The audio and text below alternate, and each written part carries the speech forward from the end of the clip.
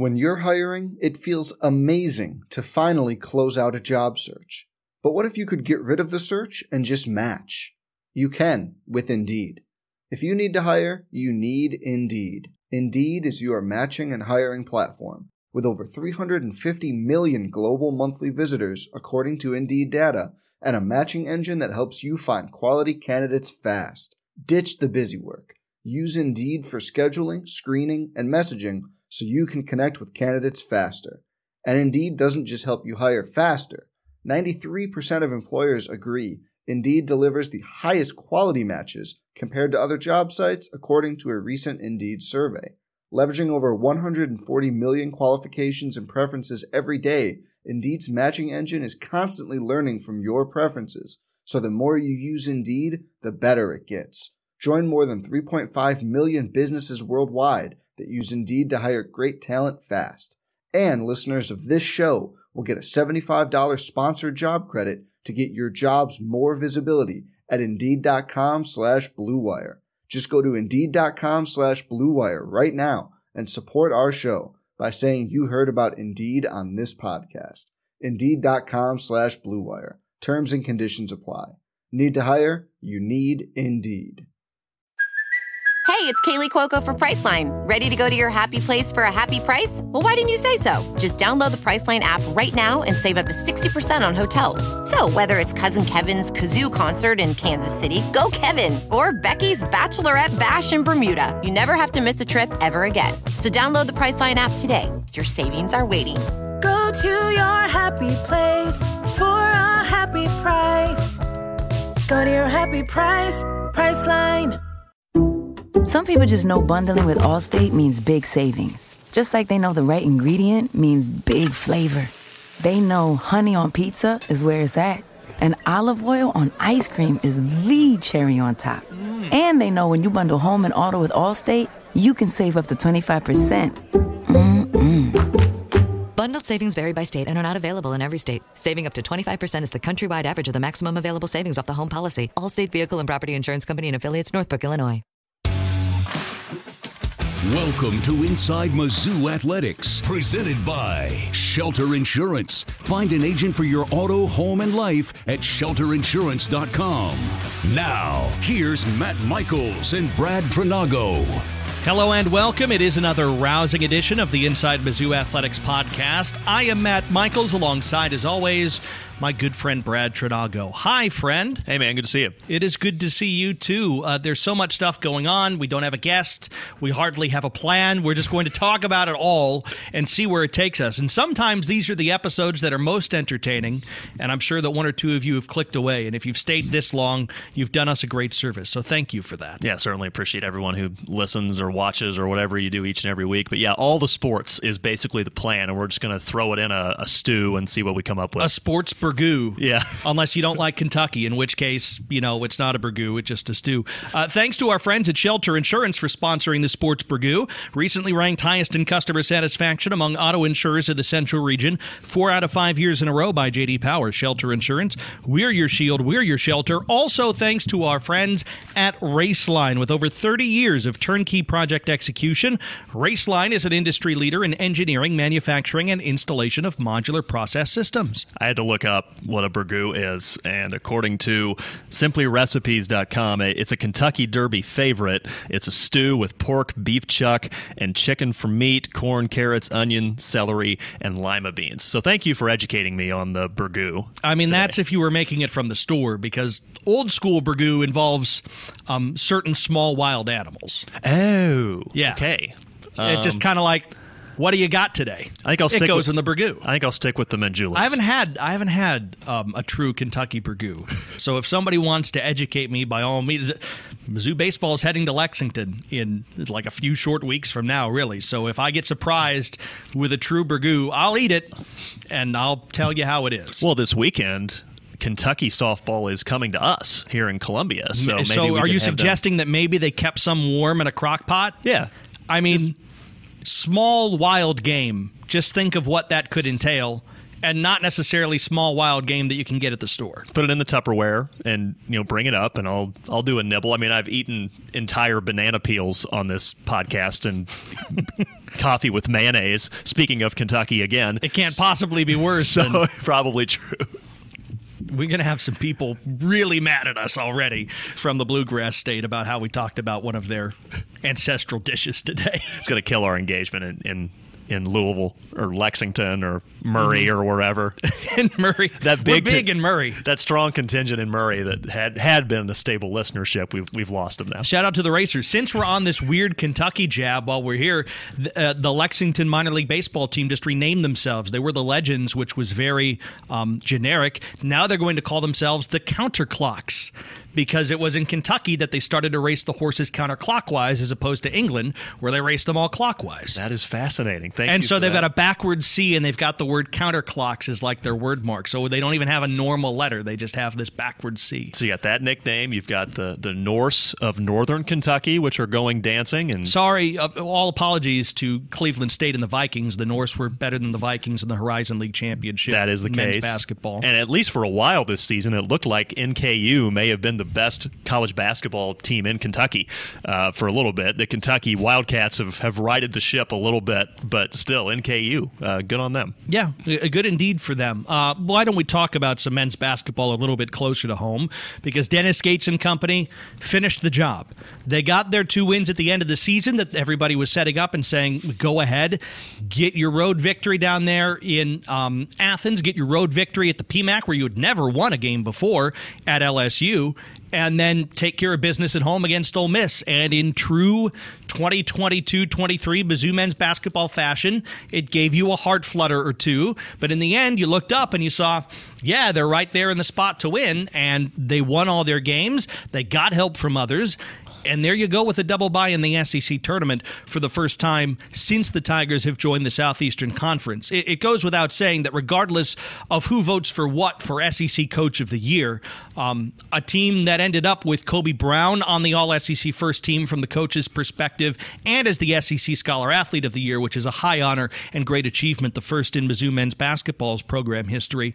But only one first-teamer. Somehow, we can talk about this, didn't get a member on the all-defensive team. Again, didn't get a member on the all-defensive team. There's probably someone who should come to mind. Didn't have anyone on the all-freshman team. One first-teamer. And that team ended up with the 4 seed and a double bye in the conference tournament. I'd say a hell of a coaching job by Dennis Gates, no matter what anybody says about it. And again, this was a team that was picked to finish 11th in the preseason by those same SEC folks, and then he finishes 4th, and you don't get there. So it's disappointing. I mean, Buzz Williams was one of the people who was recognized, and I think there's a fair argument there. A&M was not anticipated to make a ton of noise this year, and finished. Not only did they finish second in the conference, but I think from Mizzou's perspective anyway, you might want to play Alabama right now in a potential semifinal before you'd want to play Texas A&M. Aggies are a worse matchup, I think, for Missouri than Alabama is stylistically. Absolutely. And, Alabama obviously has a lot of off-the-court stuff going on right now, and maybe that could play to the Tigers' advantage. You got to get to that point, of course, first by winning a quarterfinal Friday afternoon against a to-be-determined opponent. But, yeah, just touching on what you said, I mean, first ever number 4 seed. You match the SEC-era record for conference wins with 11, 23 wins in a season already, with a couple of more opportunities still to go here, of course. That's the most wins in nearly a decade for this men's basketball program. So, year number 1 with Dennis Gates, and I go back to Saturday, the 5-point win over Ole Miss, and it's just another example of using the different parts when necessary. Mizzou in that game was down 4 with 7 minutes left, and I confirmed this on the wrap-up show, filling in for you, talking with assistant coach David Dickey Nutt, that whenever they got to that point, they absolutely said, we are going into the post every single possession, and they did that like 4 times in a row with either Kobe Brown or Noah Carter, who was terrific in the game on Saturday. But it just speaks to that. I mean, how many times this year have we seen from Mizzou, just throw it down inside and let your post players make plays? I mean, that has not been this type of team, but that situation required that. And it speaks to why, at least from USA Today's perspective, Dennis Gates was the SEC Coach of the Year. Of course, those of us looking at things through black and gold tinted glasses feel like Dennis Gates SEC Coach of the Year for the tremendous work he's done here, bringing in so many new players, and then that ability to adjust the personnel on the floor in tight games. And by the way, Mizzou has won every single tight game. I think that coaching probably speaks to that a little bit also. But not just the personnel tweaking, but also the style tweaking like we saw there. There was an inbounds play that kind of sealed it.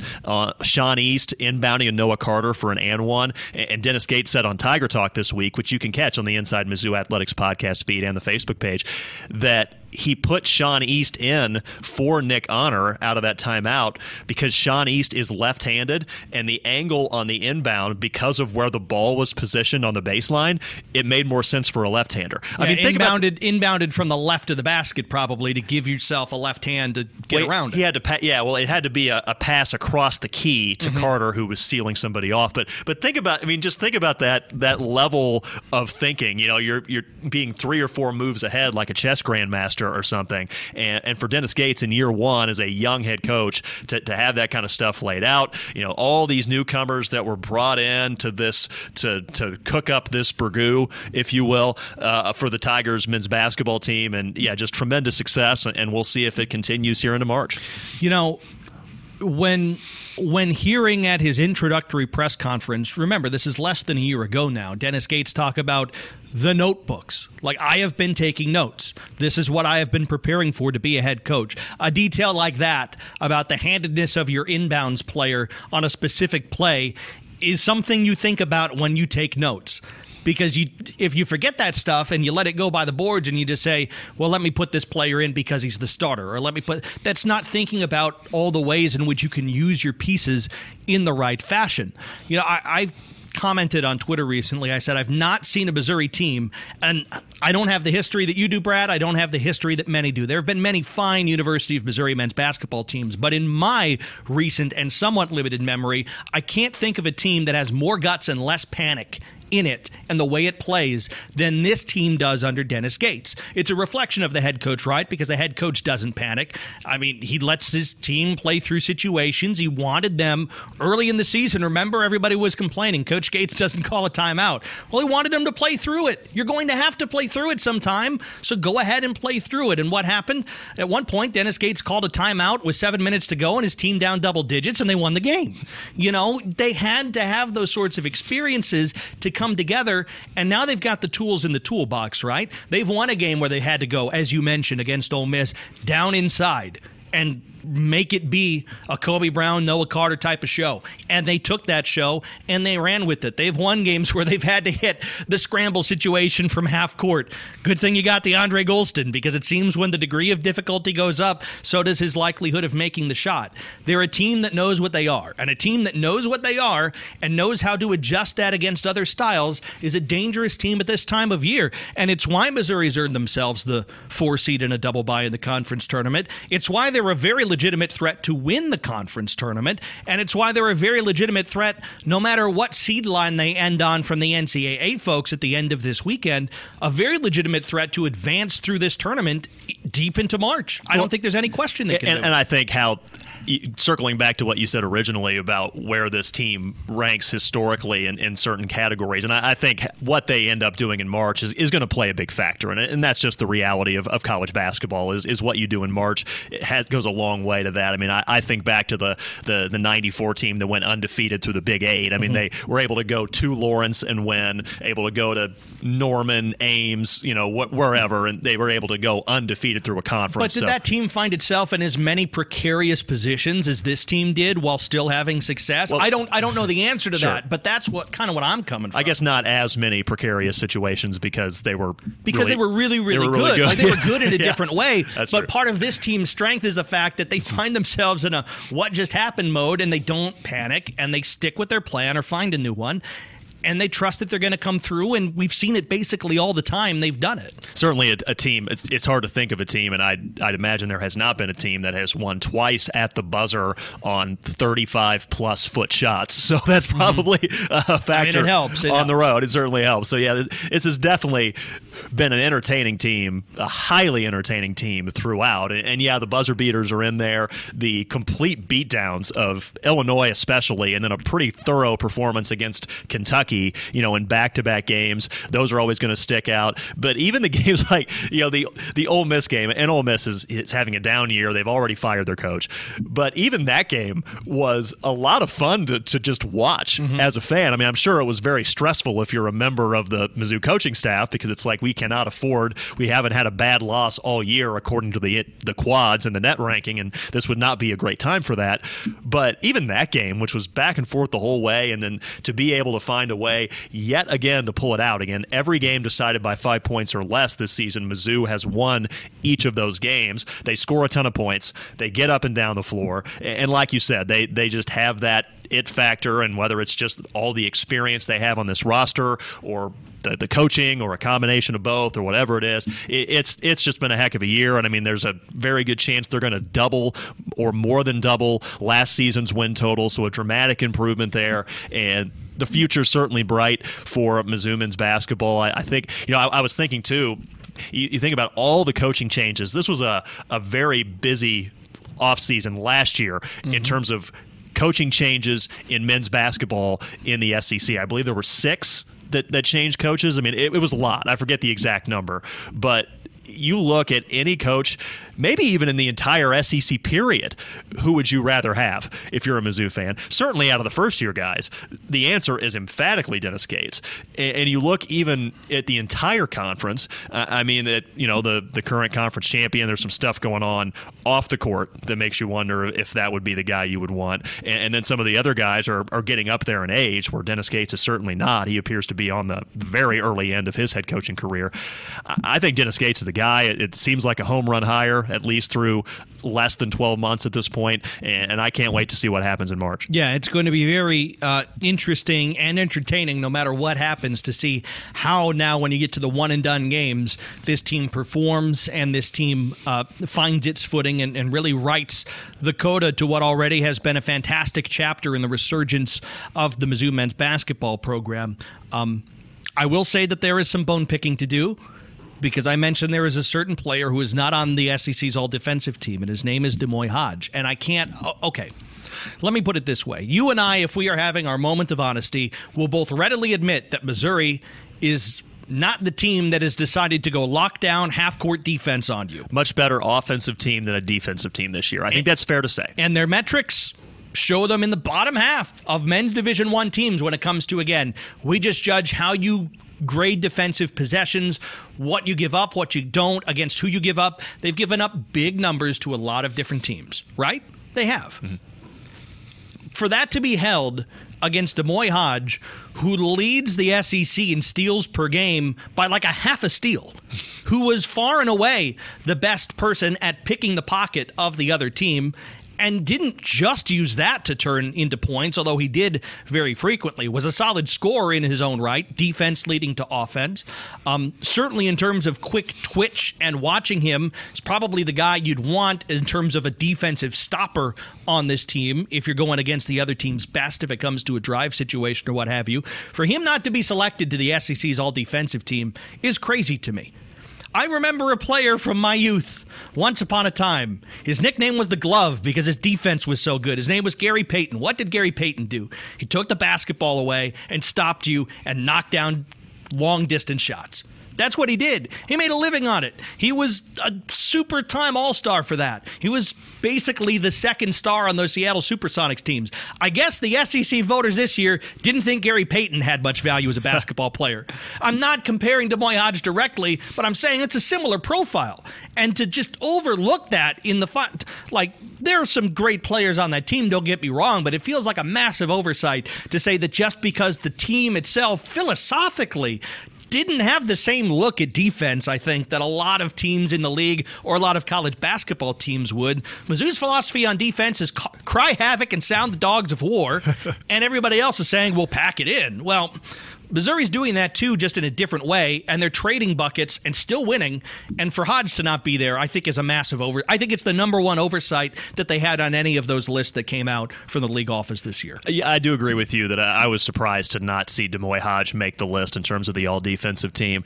That being said, the reality is, especially when you're talking about the coaches' vote, which is what that was, is that while these are individual awards, they really end up being team awards in a lot of cases, right? A lot of times, more often than not, who ends up winning the MVP of a conference? It's the best player on the best team. It doesn't necessarily mean that that's the best player overall in the entire conference. I'll use an example from the women's basketball side where, South Carolina was the overwhelming champion. There was no question there. And Aaliyah Boston got Player of the Year. And she's going to be the number one WNBA draft pick. She's a terrific player, but they're so deep that she only played like 27 minutes a game. She had like 12 points, 10 rebounds, 2 blocks a game. And those are, very fine numbers, but Angel Reese from LSU, the second place team, was basically doubling her up in terms of both points and rebounds. She has had absurd numbers. It was something like 25 points, 17 rebounds per game,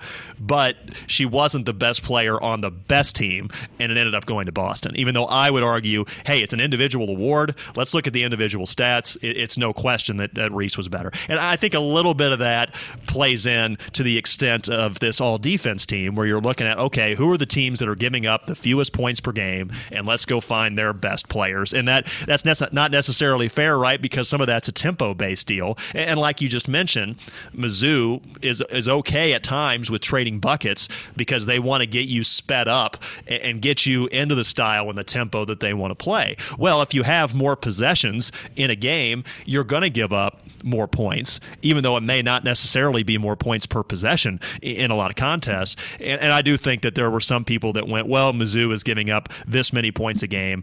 I can't possibly give an all-defensive spot to somebody on that team, even though a guy like D'Moy Hodge, we see it on and on, his value and what he brings to the table as a defensive presence. But see, the thing that drives me crazy is I get it, and I'm not arguing with you. I'm building the straw man. No, I understand, but I'll blow the straw man over by saying coaches can look at an individual player. If it was just I see that player and I see the defensive stopper that I want on my team, okay, maybe it doesn't look conventional in the way that D'Moy Hodge has done it. But his team, he's playing within the framework of we want to have more possessions because we think we can out-efficient you on offense even if we don't play particularly well on the defensive end. We want more trips because we're going to score more points than you. That's been the MO of this team since they were playing the Screaming Eagles of Southern Indiana or the Penn Quakers. They never wavered from that. And so to not view Hodge's performance within that lens, I think, is selling what Hodge did short. And not just to mention that he set the Mizzou single-season record for steals, and he's going to probably be building on that with at least 2 more games for himself to be played, and hopefully many more than that over the course of these next several. It just, does not compute, right? An oversight. And you can draw straws and argue about a bunch of other things, but that's one, when you look at it at the end, does not reflect the value that he had to this team in that specific facet. By the way, that's a steals record that stood for like 40 years that Lynn Hardy had. So that's not something that's just a current era for whatever reason. No, that's something that has stood the test of time for decade after decade after decade. And a lot of good teams, like we mentioned, that did not have someone who got more steals in a game in a season than D'Moy Hodge did. So terrific pickup there. There was a nice senior day ceremony post game. And so to clear this up, because honestly, I was going through and seeing like Nick Honor, for example, who is a grad student who does potentially have another year of eligibility left. That was something, with this new era and with the COVID years and stuff, it's kind of hard to keep up with that. So there were 9 players recognized Saturday, but the only 4 that are definitely done are Hodge, Dre Golston, Trey Gomillion, and Ben Sternberg. Those are the only 4 that absolutely could not come back. The 5 others that could come back are Kobe Brown, Noah Carter, Sean East, and also Honor and Isaiah Mosley. So there is the possibility that you could have a pretty decent nucleus of veterans coming back next year, along with a top 25 recruiting class. And so this thing has the real potential to be built to last for a while. It will be very interesting. It's the most interesting thing is what ends up happening on the court. But whenever the season ends, which of those 5 come back and which of them don't also will play a big factor in how people feel, I think, going into future years, and also what Mizzou's staff chooses to attack in the transfer portal or in the high school ranks still going forward. I think whatever happens, Missouri fans won't have a hard time doing this, but savor what you get. Like, this team is this team right? And they have helped breathe life into a fan base again. I think it's fair to say, with sold-out crowds at Mizzou Arena. 8 sellouts, man. 8 of them in the year, which is one of the highest numbers ever in the history of the building. Yeah, it's a 20-plus much less year. in the SEC. 20-year building at this point, and to have 8 different sellouts coming off a 12-win season, and to have 8 sellouts the following year, I think that's a credit, obviously, to the product. The product on the court is the number one thing. But the Post-Dispatch, I believe, had a nice piece on some of the efforts that the athletic department has made, especially when it comes to students. There's somebody dedicated just to student engagement at this point to get the younger butts in the seats, if you will, and just the energy level. Well, there are just more of them there. That's the number one thing. But also the energy that they provide, with a variety of language, sometimes colorful, but it just provides. It's a whole different vibe in Mizzou Arena right now, and it's so fun to have that type of energy and atmosphere back in Como. There will be more talented teams, raw talent. There will be more talented teams at the University of Missouri that Dennis Gates has here. I feel that deeply. There may not be one that's more fun to watch, really. So enjoy whatever this is. It's all matchups at this time of year. It's all matchups when you get someone. Everybody's good, right? So breaking that down individually is a fool's errand. Just try to get the best matchup, and if you don't get a good one, make the best of it and see where it takes you. And I think this year, at least, there's a bit of a free roll feeling about it for fans. So enjoy your free roll while you get it, because you don't get very many in college athletics. And it's a credit to Dennis Gates and company that we're in that position to begin with. In other places, Mizzou wrestling, I guess somebody did bad math when it came to the allocations, and Jarrett Jacques had to be selected as an at-large instead of earning his spot, which I don't know how they got the math wrong. That's a bit scary. At the NCAA, but someone got the math wrong. In any case, all 10 are going to the NCAA championships in Tulsa. I know that the finals weren't as fruitful in terms of individual Big 12 champions this year, but the team won the championship. It's 12 in a row. It's a streak that now surpasses Norm Stewart in terms of all-time conference championships. One at the University of Missouri. Brian Smith now holds that in terms of head coaching. He's one of the 3 greatest head coaches in the history of the institution, in my opinion, 3 or 4, and they'll build a statue of him someday. And he's not stopping anytime soon. It's remarkable what Mizzou wrestling has done. Nobody should take that for granted either. And in a couple of weeks, when they play this thing out in Tulsa, they have a chance to be on the podium. If they have 10 wrestlers, they have the chance to have their best all-time finish. And yes, they have a chance. If they have the same sort of lower-level rounds that they did in Tulsa in the Big 12s, where they were putting guys on their back and getting sticks and getting falls, they have a chance to win the whole doggone thing against people who will be regarded as heavy favorites like Penn State and the others coming into the tournament. All you can ask is a chance, and Mizzou has given itself that chance. Absolutely, and you look at the Big 12, especially, to win the Big 12, I guess you could say it's the 3rd time in a row. Did it back before leaving for the SEC, and wrestling went to the MAC, and now coming back and doing it back-to-back years in the Big 12. But you've got 2 other top 10 teams that are actually ranked as of the last rankings, which were several weeks ago, but 2 teams in Iowa State and Oklahoma State that are perennial powers that were ranked ahead of Mizzou. And the Tigers just keep finding a way in these conference tournaments to, exceed expectations. And it's just a remarkable thing. Like you said, to do that to win 12 conference championships, period, is incredible. Well, the likes of Alan Hart, who comes into the tournament and he's the 6th seed and it's been up and down in his season, and then he gets on the mat, he's like, all right, it's go time. Bam, I'm in the final. Yeah. I wrestle my way to the championship. All these things is you steal seeds, you wrestle above your seed, and you get bonus points. You get those major decisions. You get technical falls. You earn pins.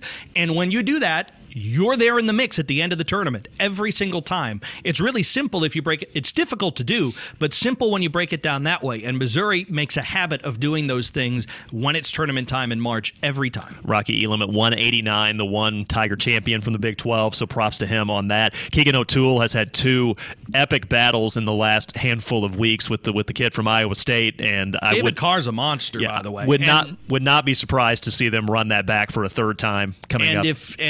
I would say, after watching that match, if that match had gotten maybe a couple of decisions in a different way, you'd have Keegan raising his right arm. I think that probably sticks in his craw, and I'd expect nothing less than those 2 as the last match of everything in Tulsa again in 2 weeks, I think that'd probably be what they would do. Yeah, Big 12s went to sudden victory, so basically the equivalent of overtime, and that's where O'Toole lost there. The Hearn Center matchup between the two was close. So it's not like there's this, Cale Sanderson type gap between 1 and 2 here. I mean, O'Toole is right there, and yeah, I would agree that could be the highlight of the entire NCAA championships in Tulsa, just from a national perspective, let alone obviously from Mizzou's perspective. And yeah, for the Tigers, the goal now, you've got 10 in, one of only 3 programs, and Penn State's not even one of them. One of only 3 programs to get all 10 of your wrestlers there. And like you said, I mean, Mizzou won the Big 12s on the first day. I mean, perfect through the first round, really great quarterfinal run also, and by that point, they basically ended up locking it up after the first day. And so if you can have that kind of performance in your early rounds, steal a match here or there, then yeah, you put yourself in a position to get up on the podium, and that's the goal for this Tiger squad. To give you perspective, the only other Iowa State wrestler to win 4 Big 12 championships is Cale Sanderson, and David Carr just did it. So that's kind of what Keegan's going against there, and that's a fantastic story. And I don't think it's going to matter too much to him if he can have his right arm raised at the finish in Tulsa in the NCAAs, which he has as good a chance as anybody to do. In the most recent Tiger Style podcast, some of the guys from the wrestling program were talking on there, and that's the best place to go, by the way, on this same podcast feed to get that really in-depth look at Mizzou wrestling. But they did mention that also having the familiarity already with Tulsa is going to be helpful for them, they think, coming up in the NCAAs. They're used to the venue. They know where they have to go to weigh in and just little stuff like that. So they're going to go right back to the same place they just competed in the Big 12s for the NCAAs, and maybe that little edge can help them out going forward as a team too. Everybody through, everybody as healthy as they can. Let's go. It's go time. It's going to be very entertaining to watch and follow as we get into the NCAA tournament there. A couple other things. We'll take our break in just a bit, but Mizzou women's basketball, I mean, what happens when a team just finds a way every single time? I know it feels that way with the way it went in the SEC tournament against Arkansas. It was a whale of a game. The Hogs end up on top in the end. We don't know at this recording what postseason looks like for Mizzou women's basketball. We do know, and I think you can say confidently that they're coming off of one of their better offensive performances of the entire SEC season, and that is something you can look at as a positive as you go forward into whatever postseason play looks like for Robin Pinchton and company. Yeah, so played Arkansas on Super Bowl Sunday, and then just a few weeks later in the SEC's tournament scored twice as many points as they did in that Super Bowl Sunday game. So yeah, the offense was much better, and through nearly 3 quarters of play, the defense was good enough on everybody except one player, Chrissy Carr, who ended up scoring 34 points, who's a veteran shooter for Arkansas. But then, yeah, it just went downhill, especially in the fourth quarter. And so Mizzou wraps up at 17-13, likely looking at a WNIT berth. And typically, so with Selection Sunday for the NCAAs on Sunday night after the men's selection show, it's usually very late Sunday night or early Monday before we'll find out where Mizzou will end up. But likely looking at the WNIT, and with the winning record, Mizzou can lock that up. So that'd be the 10th time in 11 years of the SEC era that the Mizzou women have made the postseason, and we'll just see if that shakes out again here this year. Some other things to go over. Mizzou men's golf had a pretty good outing in their most recent at the Colleton River Collegiate. That is out there in South Carolina, as I recall, and as small print will tell me. The Tigers flirted with the top 3 there, but they had an individual performance from the newcomer, Alphonse Bondison, which, by the way, please tell me that, I'd love to speak to Alphonse. Okay, we got to get him on the pod just so we can say his name multiple times. How about a first round 64? Just that firing helps. bullets. And he ended up in a tie for second in the end, with just edged by a Michigan State golfer. But congratulations. Got that little glass cup going on there. I think maybe he got to hold the cup because he was the low round of all those people who were tied at 10 under. I mean, 64, it might have been the low round of the event, or tied for the low round of the event. So props to him, and props to Mizzou men's golf on that one. The Diamonds are what they are. Mizzou softball, I think it's difficult when you find yourself in these late games and you don't have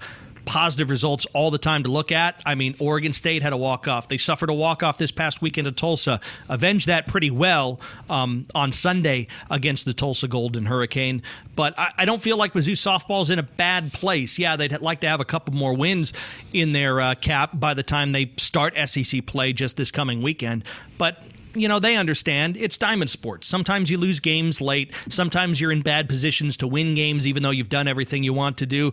There's no panic time for Mizzou softball right now and what they're getting set to do, which is go through one of the toughest gauntlets in college sports, Southeastern Conference softball. Well, I think it's a credit to Larissa Anderson and the program that she's been able to kind of build up here, that you are talking about a team that's still in the top 25 nationally. But you're right. It doesn't feel like they're 100% clicking everywhere that you'd like, but sitting at 15-6 heading into a midweek game at home against Kansas City, the home opener, which is on Wednesday, about the same time we're recording this, so we don't have the result on that, but the SEC opening series against another top 25 team in Kentucky, so an opportunity, weather permitting, for a good measuring stick coming up this weekend at home to kind of see where you're at. The two losses down in Oklahoma were, Oklahoma State is top 5 in the nation, so that's going to happen, and then that Tulsa game you mentioned.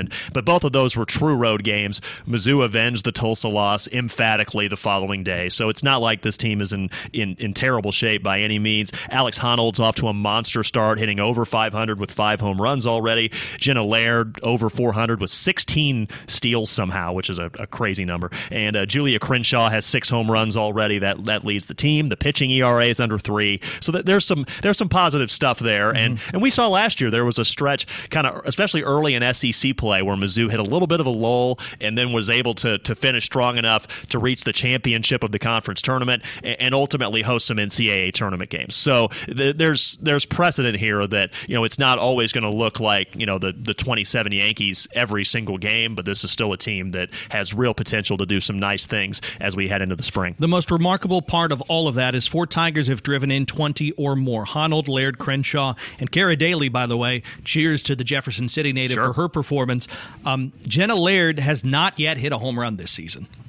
Can you imagine what it looks like if she's hitting .417 without a home run, if she starts to put them over the boards? Mm-hmm. Can you imagine the depth that adds even further to already a pretty good swinging team? And on top of what she brings defensively already, too. They're going to be fine. Mm-hmm. All right? They're going to be just fine. But, hey, you'll have, 3 or 4 straight weekends against currently ranked teams, I think, as it sits right now, or certainly in that top 30 conversation. It's the life you sign up for in the SEC. Same thing with Mizzou Tiger baseball.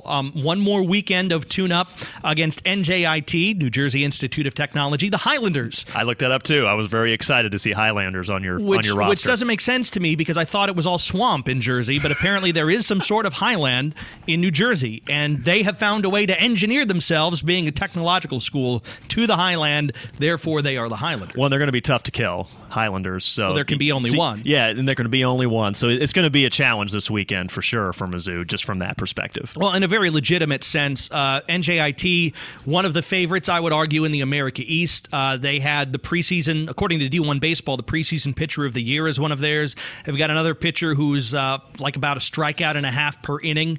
They hit pretty good clip of home runs. They're on about the same pace as Mizzou is home run wise, and Mizzou's on a home run pace, at least right now if you're an on-pace person, to hit the most home runs that they've hit in any metal bat season under the BB cores. By the way, they just set that for themselves last year with 60 plus, and they're on pace for 70 or 80 this season. Again, if you're an on-pace person, you like that. Luke Mann is doing Luke Mann things and just absolutely tearing the cover off the ball, hitting around 400. The Tigers have done this with contributions on the baseball side 1 through 9. I think that everybody who's played as a starter in the outfield for Missouri already has a big hit. And that's not necessarily people that you necessarily as a Tiger fan have heard of very often, like Juju Stevens, who last season had most of it lost due to injury, played a couple times as a freshman early in the year, plenty of potential, a little bit of pop, and he hits a 3-run home run against Texas Southern in the second game of a 7-inning twin bill against the Texas Southern Tigers, hits the 3-run home run in the 8th, wins the Tigers the game. And oh, by the way, it wasn't the last clutch spot he was in because he was up against TCU, gave the Tigers the lead in a game he was pressed into service after Ross Lovich went out with a hamstring issue in that game. The Tiger pitching is coming around. The bullpen bullpen is still solid. There are some injury things that they were working through last weekend in terms of availability, but it sounds like maybe Ian Losey might have a chance to go as a starter again this weekend. They got some innings from Tony Newbeck and Rorik Maltrud in that case this past weekend. They're on their way, and they've only dropped a couple of games. It's 10-2 right now as we record this after the midweek and before 4 scheduled against NJIT. If the Tigers find a way to win that series and go 3-1, that would be 13-3 heading into a midweek against Lamar and then the Tennessee Volunteers. They're in as good a spot, and the numbers are holding up amongst other SEC teams in the non-conference. And I think that that's what's so encouraging because we haven't always necessarily seen that. The Tigers could be winning, but not keeping up in terms of some of the metrics with other teams in their league. They're not just keeping up, they're quite better than a few of their teams, certainly on the pitching side amongst their SEC peers. It all changes when you get in the conference, but Mizzou baseball right now is tracking the way you would want them to track to be able to go into this toughest league in America and hold their own and put themselves in position for not just Hoover, but for a regional berth. 8-game winning streak for the Tigers, 6-0 win against Western Illinois on Tuesday. That's the last game that we have available in terms of recording. I was just looking, obviously you're watching this much more closely than I am since you're at all the games and broadcasting them for us on KTGR in Columbia. But just looking at the box score, I'm thinking you mentioned guys that are maybe you're not necessarily used to them having these monster contributions, and they're doing it so far this year. And I just looked at the stat sheet, and I see a guy like Ty Wilmsmeyer in the outfield who is hitting over 400, and he was at like a 270 clip last year. Now, I know the SEC part hasn't come up yet, so that average number may come down, but is that an example of a guy who's like, oh, hey, this guy might be making a nice leap this season? Well, certainly, and part of that is more effectiveness with the bunt game. He's a speed guy, so Ty has beat out quite a few infield singles, and he's had a couple of key bunts for this team. But here's the real deal. Ty Wilmsmeyer didn't have a great weekend last weekend. That average went down. He was hitting 500. There you go. Through the first 8 or so games. But there have been others to help pick him up. Dalton Bargo, right now, as of the time we record this, the freshman out of Omaha, Nebraska, maybe that comes into play later. He's hitting a cool 440 in 9 games. He's 11 of 25. He has 2 doubles, 2 triples. Hasn't hit a home run yet. He will. He's that type of hitter. I mean, more gap to gap, but he's going to build into his power as he goes along. How about a guy like Jackson Lovich? You know about Ross Lovich. This is Ross's little brother, although he's the taller of the two. Very projectable frame, certainly a very projectable swing. Jackson Lovich has played in 5 games, started 2, and is 5 of 10 with a home run and 2 doubles, and he's driven in 7. Like, that's the sort of contribution that is helping Missouri out. There is so much more depth to this team, and that depth is a strength, at least on the offensive side. And there is depth to that bullpen, too, when it's up at full strength and healthy. Remember, the Tigers right now don't have the services of Sam Horn. He's going through spring practice, and he had that forearm strain that has put him on the sideline, at least from a baseball perspective, for something Steve Beazer says 4 to 6 weeks. I know he's throwing footballs right now for Eli Drinkwitz in camp, which is good news, but he's someone who changes the tenor of a game the moment he steps into the game. The Tigers have to be careful because they use their relievers not like everybody else. They're happy to let a reliever go 3 innings or 4 innings to win them the game and say, well, you did your work for the weekend. They just want to find the puzzle pieces to fit together to get themselves as many wins on a weekend as they can. And there are some SEC teams who won't do that. They'll play it more traditionally. They'll play it La Russa style, for lack of a better term, where you get your inning, and we're just going to go through our guys and see how that shakes out. No, Missouri is trying to maximize the effectiveness of the contributions they get. And so as a result, sometimes you're seeing weekends like this past one where you were really glad to see Chandler Murphy go 6 innings, hand it over to Brock Lucas for 1 inning, and just have 2 pitchers in that 7-inning win over Texas Southern in game 1 of a doubleheader. There's some management of that happening right now with Missouri's pitching staff, but it's not to a point where you would start to say they are at a lack of arms when they go into the series against Tennessee at Taylor Stadium in 2 weekends' time. I think that they'll be healthier by that point. I certainly know they'll be ready at that point. They've shown me everything they need to show to say that they can go into week 1 against the biggest, baddest dudes in the land from last year and hold their own and maybe even win that series. And by the way, a Tennessee team that it took like 20-something games for them to lose 2 last year has lost 3 now this year. And it's a panic on Rocky Top. Like, the SEC is its usual bad bleep self, for lack of a better term, and there are going to be some nasty teams coming into town, and the Tigers have to visit, but they're going to be able to hold their own with these teams, I really think, this year. The Southeastern Conference baseball is as good as it's ever been, and it's going to be great this year. My professional recommendation is to continue winning games in baseball. I hope that helps. This is dynamite dropping, Marty. Thanks. Thanks. Fly ball. Caught. 4 years of broadcasting school. Never mind. All right. We'll take a time out here. Speaking of broadcasting school, there's someone who's been taking people to it for a long, long time, and we'll give him his flowers after you hear from our friends at Shelter Insurance. A shield against the elements. Comfort in the midst of chaos. Shelter in the aftermath of destruction. For 75 years, Shelter Insurance has remained true to our promise to be there when you need us most. This is the heartbeat of our company, our why. And throughout our history, it has never wavered. Shelter Insurance. For your auto, home, and life. We're your shield. We're your shelter. And the podcast is also powered by our friends at Socket. Socket Fiber, now available, the fastest, most reliable internet, combined with local service and simple billing. Contact Socket today for voice data and internet services for your home and business. 1-800-SOCKET-3 or visit socket.net. I kind of flubbed Socket, so I'm saying Socket. I noticed, and so I corrected myself. Appreciate you clearing that up. And obviously, if you're going to do any marching anywhere, you want to click and vroom with Raceline throughout this month. Any marching? You made it sound like Colonel Bogey type marching, like with the whistling, not like is this doing March Madness. I don't even know who that is. Is this related to Burgoo? Oh, that. Okay, thank you. I can't even do it right. I appreciate. No, I got you. I got enough. I was able to name that tune, so I appreciate that. Bridge over the River Kwai or something? I don't. AKA the place that people of a certain age know it is probably more from Spaceballs, with the little people that are supposed to be those like are Ewoks. Both still extremely old reference. You went from like a great grandpa reference with Bridge in the River Kwai to a grandpa Spaceballs reference. Spaceballs isn't a grandpa reference for teenagers of a certain age. I'm a Google. It's like an 87, 89 joint, but we watched that as teenagers all the time. 1987. It's as old as I am. It's not that old. 36 years ago. 36 years ago. It's not 36 years yet for me. I haven't had my birthday yet this year. Okay, well, fair enough. Still, that goes back a ways. All right. You know who it's probably too old for is that Mizzou Club hockey team. Yes. We talked about them a couple of weeks ago. They're getting ready. It may well be by the time we record next that they'll be in action in Boston. They're getting a ton of love.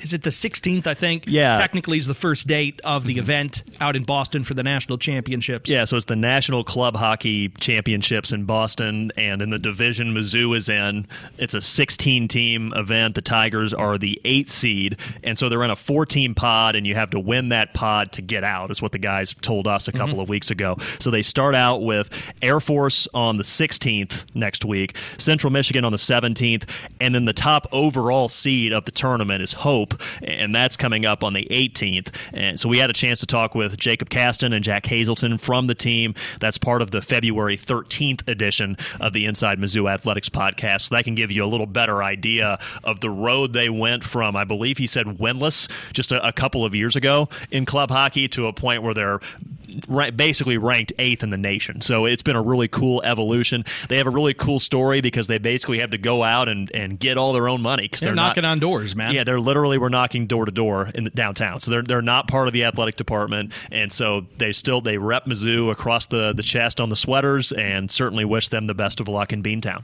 Yeah, absolutely. And I think it's going to be fun to see just where that can take them as time goes on. The spring game is basically here, by the way. Mizzou's spring football game is on March the 18th. It's an 11 a.m. start time. It's a little bit earlier, but there are other events on campus that day that are important. So Eli Drinkwitz has made it very clear. I want to get spring football done. I want to get this evaluation period going. I keep people closer to campus in the wintertime. We work out. We do things individually as we need to, and then we come together for these instructional periods. There is not going to be a single job on this team that is won or lost in spring camp. Eli Drinkwitz has pretty much made that abundantly clear over the past several seasons. Guys can earn their numbers. That's cool. If it's something that they've done in fall camp, they do it in spring as well with some of the transfers and early enrollees and newcomers that make it to the program. I think I saw Theo Weiss was one of them. So from Oklahoma to Columbia, now you have your number. Congratulations, Theo, and many, many others. But you learn how this is going to work in the fall. You learn more about your team and what you want to do stylistically. Certainly learn about your new offensive coordinator, Kirby Moore, a little bit as you go through all this. But basically, you're just going through these reps to get yourself better, to get your own skills better, so when it's in the fall, you can put all these pieces together and have a finished product ready to go for week one. And so that doesn't sound necessarily as dramatic as it feels in some places, but that's what Drink has said it's all about. That's why you got an early spring game. Hey, enjoy it while it's here. Go get your fill of that scrimmage and then get ready for Diamond Sports in summer, and before you know it, it'll be kickoff again. Yeah, I think that's fair to say, and it is nice to get an early look. I remember last year it was cool to see, Luther Burden had a couple of plays in that first spring game, and you're like, ooh, that's going to be a thing, and it ended up being a thing. I know, there were the expectations were like he was going to be Jerry Rice as soon as the games kicked off for real, but if you compare Luther Burden's freshman numbers to a lot of other really promising freshmen in the SEC, I mean, he's right there. So he has the potential to do some even bigger things as a sophomore. But you mentioned Theo Weiss, that's a guy who is someone that you're curious about, okay, how's that going to look? Somebody's going to have to take Dominic Lovett's reps. Weiss certainly has the potential to be that guy. How does he look in the spring game? And from a fan perspective, that'll be kind of cool to see. But you're right. Drink mentioned that Luther's going to get snaps in the slot. It might end up being Luther Burden in the Dominic Lovett spot, more or less. That's fair. Yeah, that's a great. I was just talking about general production, but you're right about in terms 100%. Of where they're going to end up. Just in terms of the stat sheet, not necessarily where they line up. But you're right about Luther ending up in different places. But it's just cool from a fan perspective to see these guys that you maybe have heard about. You see on social media that they came via the transfer portal, and now you get to see what they look like in black and gold. Again, like you said, it's going to come down to how the reps look in August before we see who actually ends up playing in September. Yeah, I don't think there are certainly people who have an edge, but I don't think anybody has their job. They won't have their job until they get on campus in fall and prove it. And then you probably have to keep your job, and that's what building a program is all about. And everybody is certainly very hopeful and very excited for what that looks like once we get to August and then September, Labor Day weekend, and we get this thing fired up again with Mizzou football. And we mentioned the person who is taking people to school when it comes to the broadcasting side of things, and certainly it's been done not in a way that is direct, but in a way that is indirect for everybody who has followed along with Mike Kelly over all the years. If you're a fan, you're just listening for the big moments. If you're a broadcaster like you and I, we listen to learn things. We listen to enjoy it maybe in a different way than some people do. And we both say this not as people with black and gold glasses on, but as people who listen as students of this. At basketball games, he is one of the best anywhere in this country to call basketball. And he's done it now over 1,000 times at the University of Missouri, was honored, so honored in pregame before the Ole Miss game, was honored on the air in the actual broadcast on the road at LSU, which, by the way, heck of a comeback for the black and gold, gave him a very memorable one and certainly a great call involved. I mean, everybody has their stories about Mike Kelly and what he's done in terms of being just always there as the voice of the Tigers. But I think you and I can vouch for the fact that in terms of having the longevity of being able to do that and doing it at the level he has for as long as he has, he's the GOAT. That's just what it is. And so congrats indeed to Mike Kelly on 1,000 and 1,000 more. Why not? Just keep it going. I think that's well said. And, I think there have been other Mizzou play-by-play guys in my lifetime. I'm a little bit older than when he started in the early 90s, but he's the only one I remember.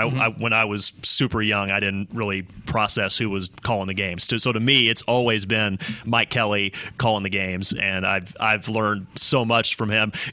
Yes, direct conversations and direct advice and things, but also just listening to him game in and game out, and it's that consistent excellence like you talked about, and so that's something that's been hugely influential, at least for me in my career. It was kind of funny. So game number 1,000, and by the way, we ran our coworker at Learfield, Ryan Corman, did a terrific job putting together a montage, of calls through the years that Mike Kelly has done. And if you're a Mizzou fan, that's just a fun walk down memory lane. You can listen to that on the Inside Mizzou Athletics podcast feed also if you missed it on Wednesday night. But so I was on the road for the SEC women's basketball tournament on Wednesday night, and for some reason the hotel they put us up in did not have SEC Network, which is a separate rant, whatever. I don't know how that happens. But anyway, didn't have SEC Network. And that was, TV-wise, that was where the game was on, Mizzou and LSU. And so I could have brought it up on my phone and kind of squinted at it and watched it. And I was like, what I'm going to do?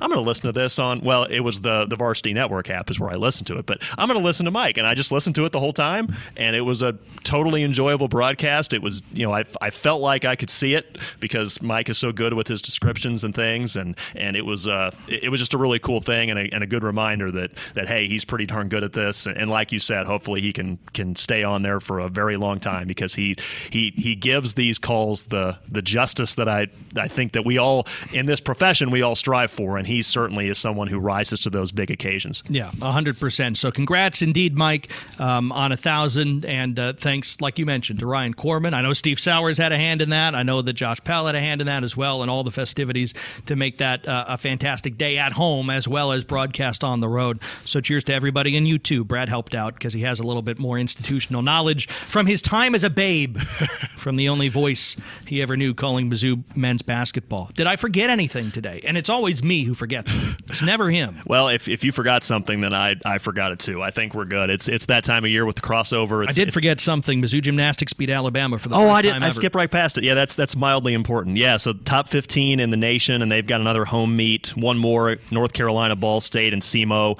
all coming Friday night at Hearns. You can cheer on this team one more time.